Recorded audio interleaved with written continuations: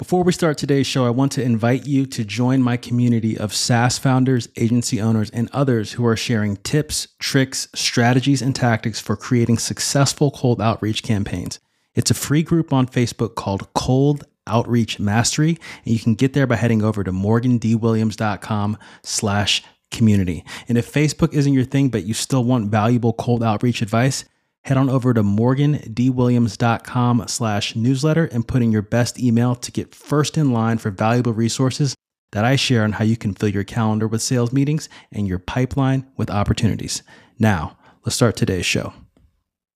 Welcome to Outbound Metrics, the #1 podcast for audio case studies of outbound sales campaigns for B2B service and software companies. If you own or work for a SaaS company, digital marketing agency, or lead generation agency, and you want to generate more revenue for your company using cold outreach, you're in the right place. There's no other podcast that goes as in-depth into winning outbound sales campaigns as this one. And in each episode, we reverse engineer and deconstruct what's working right now in cold outreach. I'm Morgan Williams, and over the past couple of years, I've had the opportunity to interview dozens of agency owners, SaaS founders, and growth consultants on this podcast about how they craft high-converting multi-channel outbound sales campaigns. And this has given me unique insight into what's working right now in the outbound sales industry. That includes onboarding, how to find data and prospects, how to use multiple channels like email, the phone, LinkedIn, direct mail, voicemail, social media, and more. I've also had the opportunity to spend my entire 13-year and counting career involved in generating new business for a variety of B2B software and service companies, which brings us to today's episode. Look, if you're in sales, you know how important it is to have buy-in from prospects who are high on the corporate ladder. This includes directors, VPs, and C-level executives. Having a member of upper management on your side can make or break any deal. But the problem is that these people are some of the most coveted prospects at any company. Every salesperson, marketer, and growth hacker is trying to get the attention of these people. Their inboxes and phones get pounded with emails and phone calls every day. So, with all that noise, how do you break through? My guest in this episode has found a way. Using a multi-channel approach, he's achieved 85% open rates and 40% reply rates from CEOs and CMOs at enterprise-level companies. His efforts generated millions of dollars in opportunity value. And in this episode, we'll step into his shoes and discuss exactly what was going through his head when he created the campaign. We'll do a deep dive and step-by-step look in, where we'll see exactly how he achieved success. This is a very in-depth episode, and I know you'll get a ton of value out of it. I'll see you on the other side. What if you knew exactly how to use cold email, LinkedIn, the phone, and other sales channels to get new meetings and customers for your B2B product or service? Morgan Williams is an enterprise sales rep that's obsessed with cold outreach. If you're sick and tired of fluff, theory, and general advice on how to sell to cold prospects from people who haven't sold anything in the past 20 years, and instead want detailed, tactical, step-by-step instruction, this is the podcast for you. Each week, he'll interview salespeople, consultants, and entrepreneurs about actual outbound sales campaigns they've run with real numbers and results. Each conversation will be a deep dive into deconstructing a specific campaign's results, as well as the strategy behind it. You'll get the opportunity to peek behind the curtain and see what's actually working now in cold outreach. Welcome to Outbound Metrics. Will Wang is the Chief Marketing Strategist at Growth Labs. Growth Labs helps businesses implement sales and marketing systems that not only brings them a steady flow of leads, but does so in a way that is cost and time effective. They are laser focused on getting results quickly. That's days, not weeks or months, and aim to be cost neutral within the first month. In fact, they only take on clients if they know they can deliver a 10x ROI for them. Will, it's a pleasure to have you on. Are you ready to dive in? Awesome, man. Thanks for having me on, Morgan. Great to be here, man. Absolutely. Great having you. So right off the bat, how does Growth Labs get results for its customers? Sure. So in a B2B context, there's a lot of ways that we work with clients, but ideally, what it boils down to is we look at their businesses, their clients, what their messaging is, and we come up with a solution of getting the right message in front of the right clients at the right time and having the right sales process behind that. So we essentially consult on the strategy process. We look at, how can we do what we need to do? How many leads do we need? And then we go and build the systems that they need to get those leads. So essentially just working really hand in hand and crafting the right messages with our clients. Got you. So getting really deep into what that client's target market is about, crafting intimate messaging for that market, and building systems around that to get in front of their prospects. Yeah, exactly. And doing it in a way that helps them stand out and not spamming people.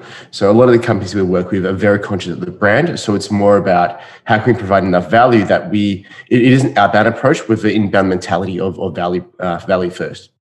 Gotcha. And that kind of leads me to my next question of what makes Growth Labs different than other competitors.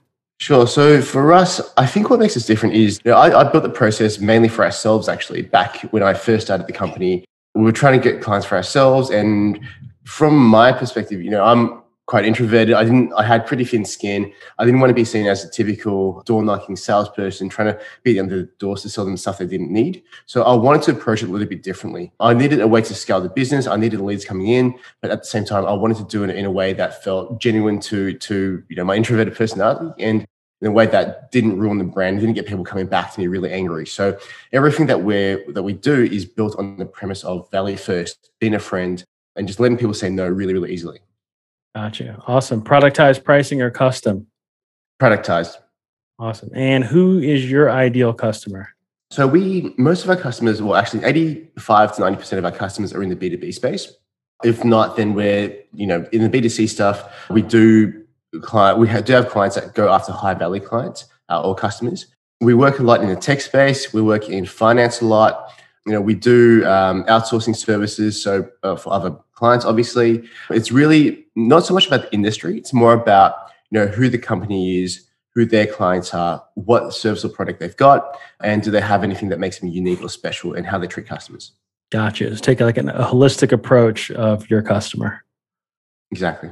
Awesome. Going into the case study we have for today's episode. So let's talk about what industry is this client in, and we can kind of dive in there. So I guess the best way to describe them, they're a bit of a hybrid business, but the best way to describe them is a branding and PR firm that services larger corporate customers. Okay, cool. And as a branding and PR firm, is there something super unique that they offer? I'm trying to get at what problem do they solve and what do they sell to their customers? Yeah, so this client of mine, they are amazing in terms of the branding piece. When they look at a company, they can really extract the right story to tell the brand about the business. So they're really great at that aspect. But being a branding and PR firm, they're not so strong in terms of the lead generation stuff. So it was a really good partnership because, I'm weak where they're strong. They're weak where we're strong. So they brought us in to look at how can we get more leads to do this good work that we do. So they've got a very unique way of looking at the brand. The leader and founder and CEO of that firm has a long history in branding, worked with some of the best brands in the country and in the world, but they just weren't getting the right traction in terms of new leads coming through. So that was a challenge we had to solve. How do we get in front of their clients in a very competitive marketplace where there's many, many other players trying to do the same thing, from the big end of town to the small end of town as well. And how do we help them stand out in a way that gets the leads coming through? Awesome. Who is their ideal customer that they have? They were going after mostly fast-growing companies who had received at least $50 million in funding. Otherwise, they were going after bigger companies who are listed on stock exchanges. So the ASX, which is the Australian Stock Exchange, the New York Stock Exchange, and essentially companies with over 100 or 200 employees. Deep pockets. All right. Deep pockets, big projects, big work. For sure. Okay, good stuff. So when you are starting this campaign for them and you're looking at, okay, I have these couple buckets of prospects to go after, how are you, take us into your mind and where you're starting with this and how you're collecting these companies to prospect, where you're finding them? Yeah, so one of the things I always look at is starting within the company itself. So we went through a process of looking at the work they've done, what other clients they've worked with, what makes them so special, right? Like the exact question you asked, what makes them so special? Because if you don't have anything that helps you stand out against anyone else, it gets really hard. There always has to be some kind of USP, some kind of thing that makes you different whether it's a results promise, whether it's a process you've got, whether it's the clients you've worked with before, there's got to be something that helps you stand out. So our number one thing is pulling out what makes them so great versus everyone else in the market, and why a company that they're going for would choose them over their competitors. That was the number one thing. So we did a big session. We looked at their past projects. We had a huge whiteboard, and we just stuck things up and looked at, what can we talk about? How can we talk about it in a way that would get our market to understand very quickly that we're about branding and PR, but also at the same time, get them to be like, well, I get it, but it's also a little bit different, and I haven't heard this before. Awesome. So that was, 80% of the work, and probably 90% of the magic comes from that process. Afterwards, it's really about looking at the best clients in the past and looking at what industries they're in, what those clients look like, to eventually say, well, these are awesome clients. Let's find other clients like them. So that gives us a pretty good clue in terms of where we start, in industry, company size, what type of work they're actually looking for. Awesome. So what was like the story around that when you were looking at what makes them special, the USP? So the USP that we ended up going with was the unique process and a unique client. So this was a nationally known client, and the work was literally everywhere across the country. And the rebrand that they did was actually pretty spectacular. If you look at what they had before versus what they did afterwards, it's just night and day. So visually, it just made a lot of sense. Big client, big reputation.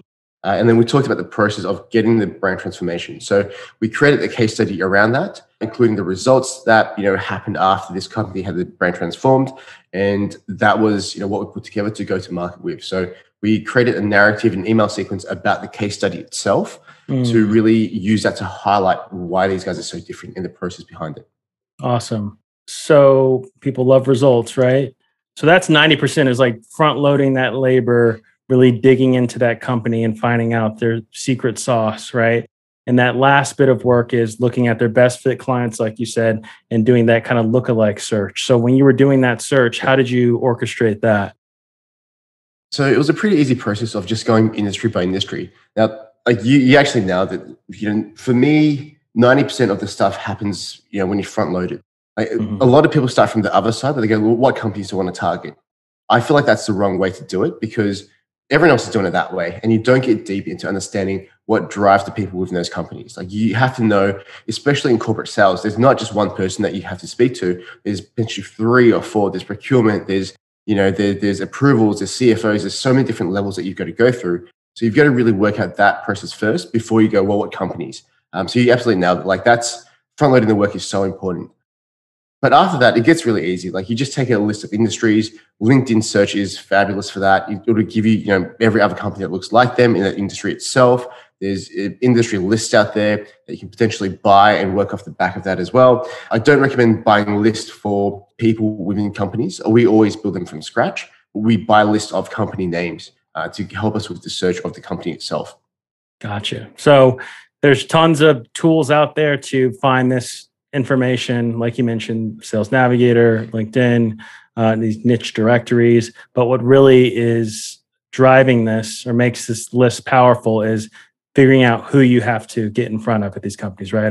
Or you mentioned like C-level people or procurement, and kind of knowing what drives them. Do you have like a couple lines about what drives maybe like 2 different roles in a company that you found? Sure. So, for example, if any deals go past $100,000 generally, and this is very general, it's different across different companies. Any deals that go past $100,000 at some companies, they'll need approval from someone in the finance team or the CFO himself or herself directly. Then the issue of that is that they don't understand the product, or they don't understand the service, all they see is the cost. Do that, unless it's a cost-saving exercise, you've got to start at the other level. So it's really understanding who do we need to speak to first and mapping out the sales process. So the CFO does need to, we do need to have a conversation with her or him, but it's only later in the process. It's really figuring out, first of all, who's going to be the end user, how do we get them on board, or how do we get passed down to both the end user and both the CFO, so that the approval process behind the money is really easy. Because you don't want to go through the entire process and then get a no from the CFO. At the same time, you don't want to put your product or your pitch in front of the CFO without him understanding or her understanding everything else in between and having other people in the company backing you up. So it's more of a balance. So you're making sure before you get started, you're mapping out the purchasing channel of this company. right? Or Exactly. in this industry, the types of companies you're selling into. Are you doing outreach to those people in those roles later down the road too? Or are you also doing sales, partially sales for this client, and you know that, hey, I'm going to have this conversation down the road? Yeah, so we don't really do the sales for our clients, but we Okay. do the strategy session where we map it out together. So it depends on, like, it really depends on the product and service. For some clients, it makes sense to reach out to CFO and also the end user at the same time. Others, not so much. So it really depends on, what works for the client and what makes sense in terms of the buying process. Got you. So doing this to strategize with your client on, hey, we're going to have to go through these steps to get this pushed through. Yeah. So let's have the comment. It's kind of like Inception, right? Let's implant the story or the idea early on so that when it gets to the point where we have to have this conversation, we've already front loaded the conversation piece as well. It's that kind of thinking behind, the process itself. Cool. Love it. So you have this list of people to reach out to now that you've built by looking at what drives them and, using that to figure out what drives the deal, and using that to figure out what types of people you need to get in front of at these companies. So you got this list. So now where do we go with once we have this data? Yep. So when we get the data at the same time as we go and collect this data as well, we start writing the sequences. So at this point, there's been no work on the email sequence itself. A lot of people start with let's just go get a template and just customize and just send it out. We write everything from scratch during the research phase, and then now that we've got the sequence ready, now we've got the data ready and the contacts ready, now we start looking at what do we say to these people. So now we start crafting the email sequences. At the same time, in the background, we've got the tech happening as well. We never send emails on the primary domain. It's just something that we don't do. So we've got to set up, the other domains, secondary domains that we can send emails on, get all of our emailing systems and stuff set up on the other domain. But it's kind of like the three things, right? You've got the data, you've got the people you're reaching out to, you've got the email sequence itself, you've got the technology you've got to set up. And if you have all of those elements working well, then you're ready to get the campaign out. Gotcha. So you're setting up making sure your whole team's working together to work on the data, your market, your copy, and your tech, getting all that together. So when you're writing these email sequences from scratch, how do you go about doing that? Or can you give us some insight into kind of generally what these emails would say, kind of what you were going It really differs from client to client. And one thing that I don't like about templates is it doesn't have enough nuance in terms of, approaching the market. If you're starting out, by all means, use a template, but the clients that we're working with, branding is very important to them. If there's any issues, they'll get blasted on social media, especially if they're listed on a stock exchange. Branding is so important to them. So we've got to be very nuanced in how we try to approach the market, but not spamming and not coming across the wrong way. I like to use a lot of humor in my own personal emails because we do this stuff for ourselves. So I use a lot of humor in mine, but for some of my clients, we just can't. We're just not allowed to. So it's really an individualized approach. I will say that in terms of writing an email, focus on the next call to action. So sometimes we don't even go for a 30-minute phone call because most people try and get a 30-minute phone call so they can pitch. We just go for the easiest thing for the lead to do, which is either reply yes to get a case study or yes to like a 10-minute phone call. You're never going to sell from an email. The goal isn't to sell from the email. It's just to start the relationship, even if it stays on email. Start the relationship and get a response back from someone. So we start with the end in mind and we say, what is the call to action we want? Is it a case study, a response to a case study? Is it a 50-minute phone call? And then we work backwards to write the emails from that point. Got you. So for this campaign, did you do requests for a case study? So we actually did a bit of a mix for this one. So across the sequence, we started off with asking for a phone call first. And then we soften up the call to action to just saying, do you want the case study? I can just send it to you. We sometimes test two different approaches or two different call to actions within an email sequence. It really depends on the client, what their sales capability are, if they've got the capacity to follow up with every single lead. There's a whole bunch of different factors behind the scenes. Got you. So at a high level, what would this campaign look like? It's all email? And how many touches do you do? So because they're going after such a high value clientele, it was a mix of email, direct mail, LinkedIn, and also phone calls based on who's actually opened emails, a certain number of times. Gotcha. So that was kind of like a really big mixed campaign. Gotcha. So like what would how does that at a high level, what does it kind of look like as we move through the campaign, like those touch points? So it was something like, and obviously, I can't really go into the real specifics of it. That's fine. But it's something like, 3 or 4 emails followed by a direct mail piece, tracking back to a phone call, depending on if they had opened the emails, which email they opened and how many times. We then schedule a phone call for the sales team based on the CRM data that we've got and based on the open data, and then leading back to emails to wrap it up. So we took a whole bunch of stuff into the mix. And then train the sales team on the LinkedIn side to complement what we're doing with emails. Got you. So LinkedIn was more like not operating within the same campaign, but side by side? Side by side, yeah, exactly. Gotcha. Okay.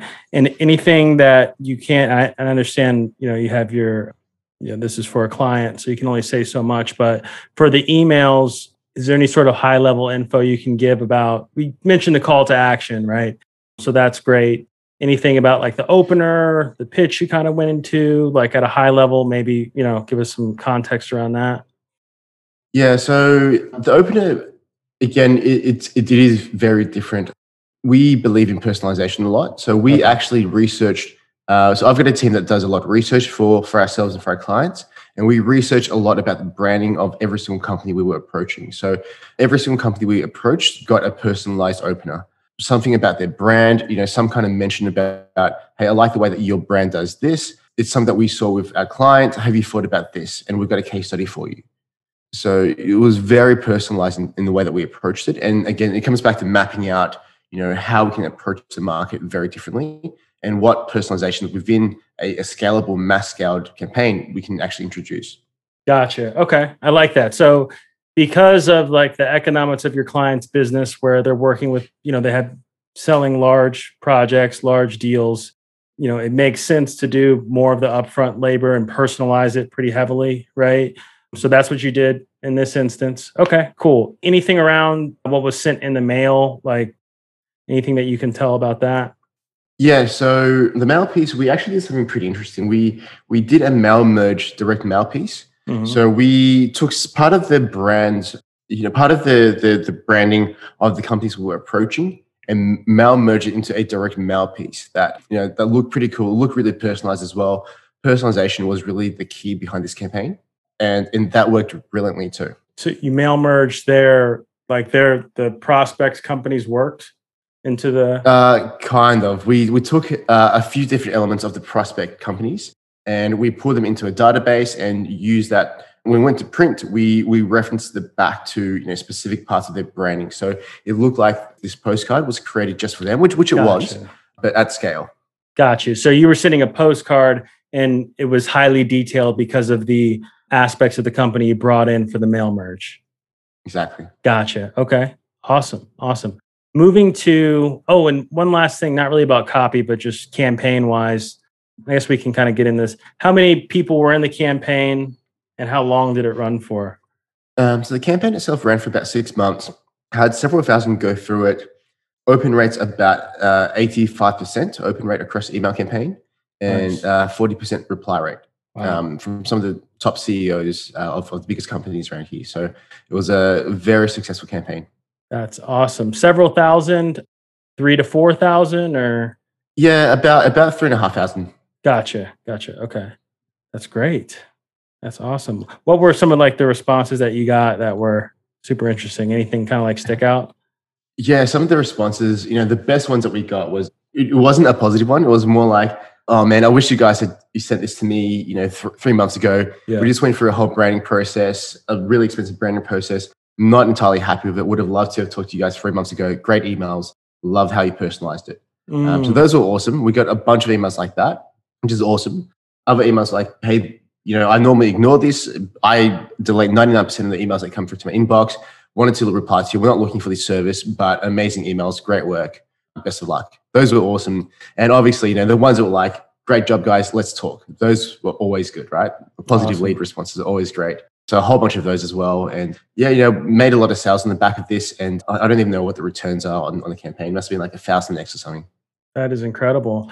Do you have a rough idea of, out of that reply rate, how many people or what the percentage of people was that was positive as in furthering the deal or something. So maybe like a neutral or neutral and positive added together was about 68% from memory, something like that. Positive was about 40 something, and then neutrals made up the rest of the 20 something percent. And a lot of the neutrals turn into positives later on because, you know, in corporate, it's a timing thing as well. So more yeses than no's with this one. Gotcha. Awesome. The sequence you use, so the whole campaign lasted for 6 months. Was that from beginning to end? It was 6 months long, or was your sequence like several weeks within that 6 months and you just kept running it over and over? Our sequence was about a month from start to finish. So we just kept, we iterated, we tested, you know, there's a whole bunch of testing that took place as well. So the sequence by the time we were done actually looked a little bit different to the sequence we started with. The campaign itself was about 6 months, but you know, we're continuously pushing leads into the process. Just after 6 months, they just couldn't handle the amount of leads and the follow-ups and nurtures. So we switched it off for a bit, and you know, they just kind of nurture them until they're ready to go again, essentially. Awesome, man. I didn't ask about your typical deal sizes in that industry. Yeah, so the minimum, as in before any real work gets done, a scoping session with my client was about $50,000.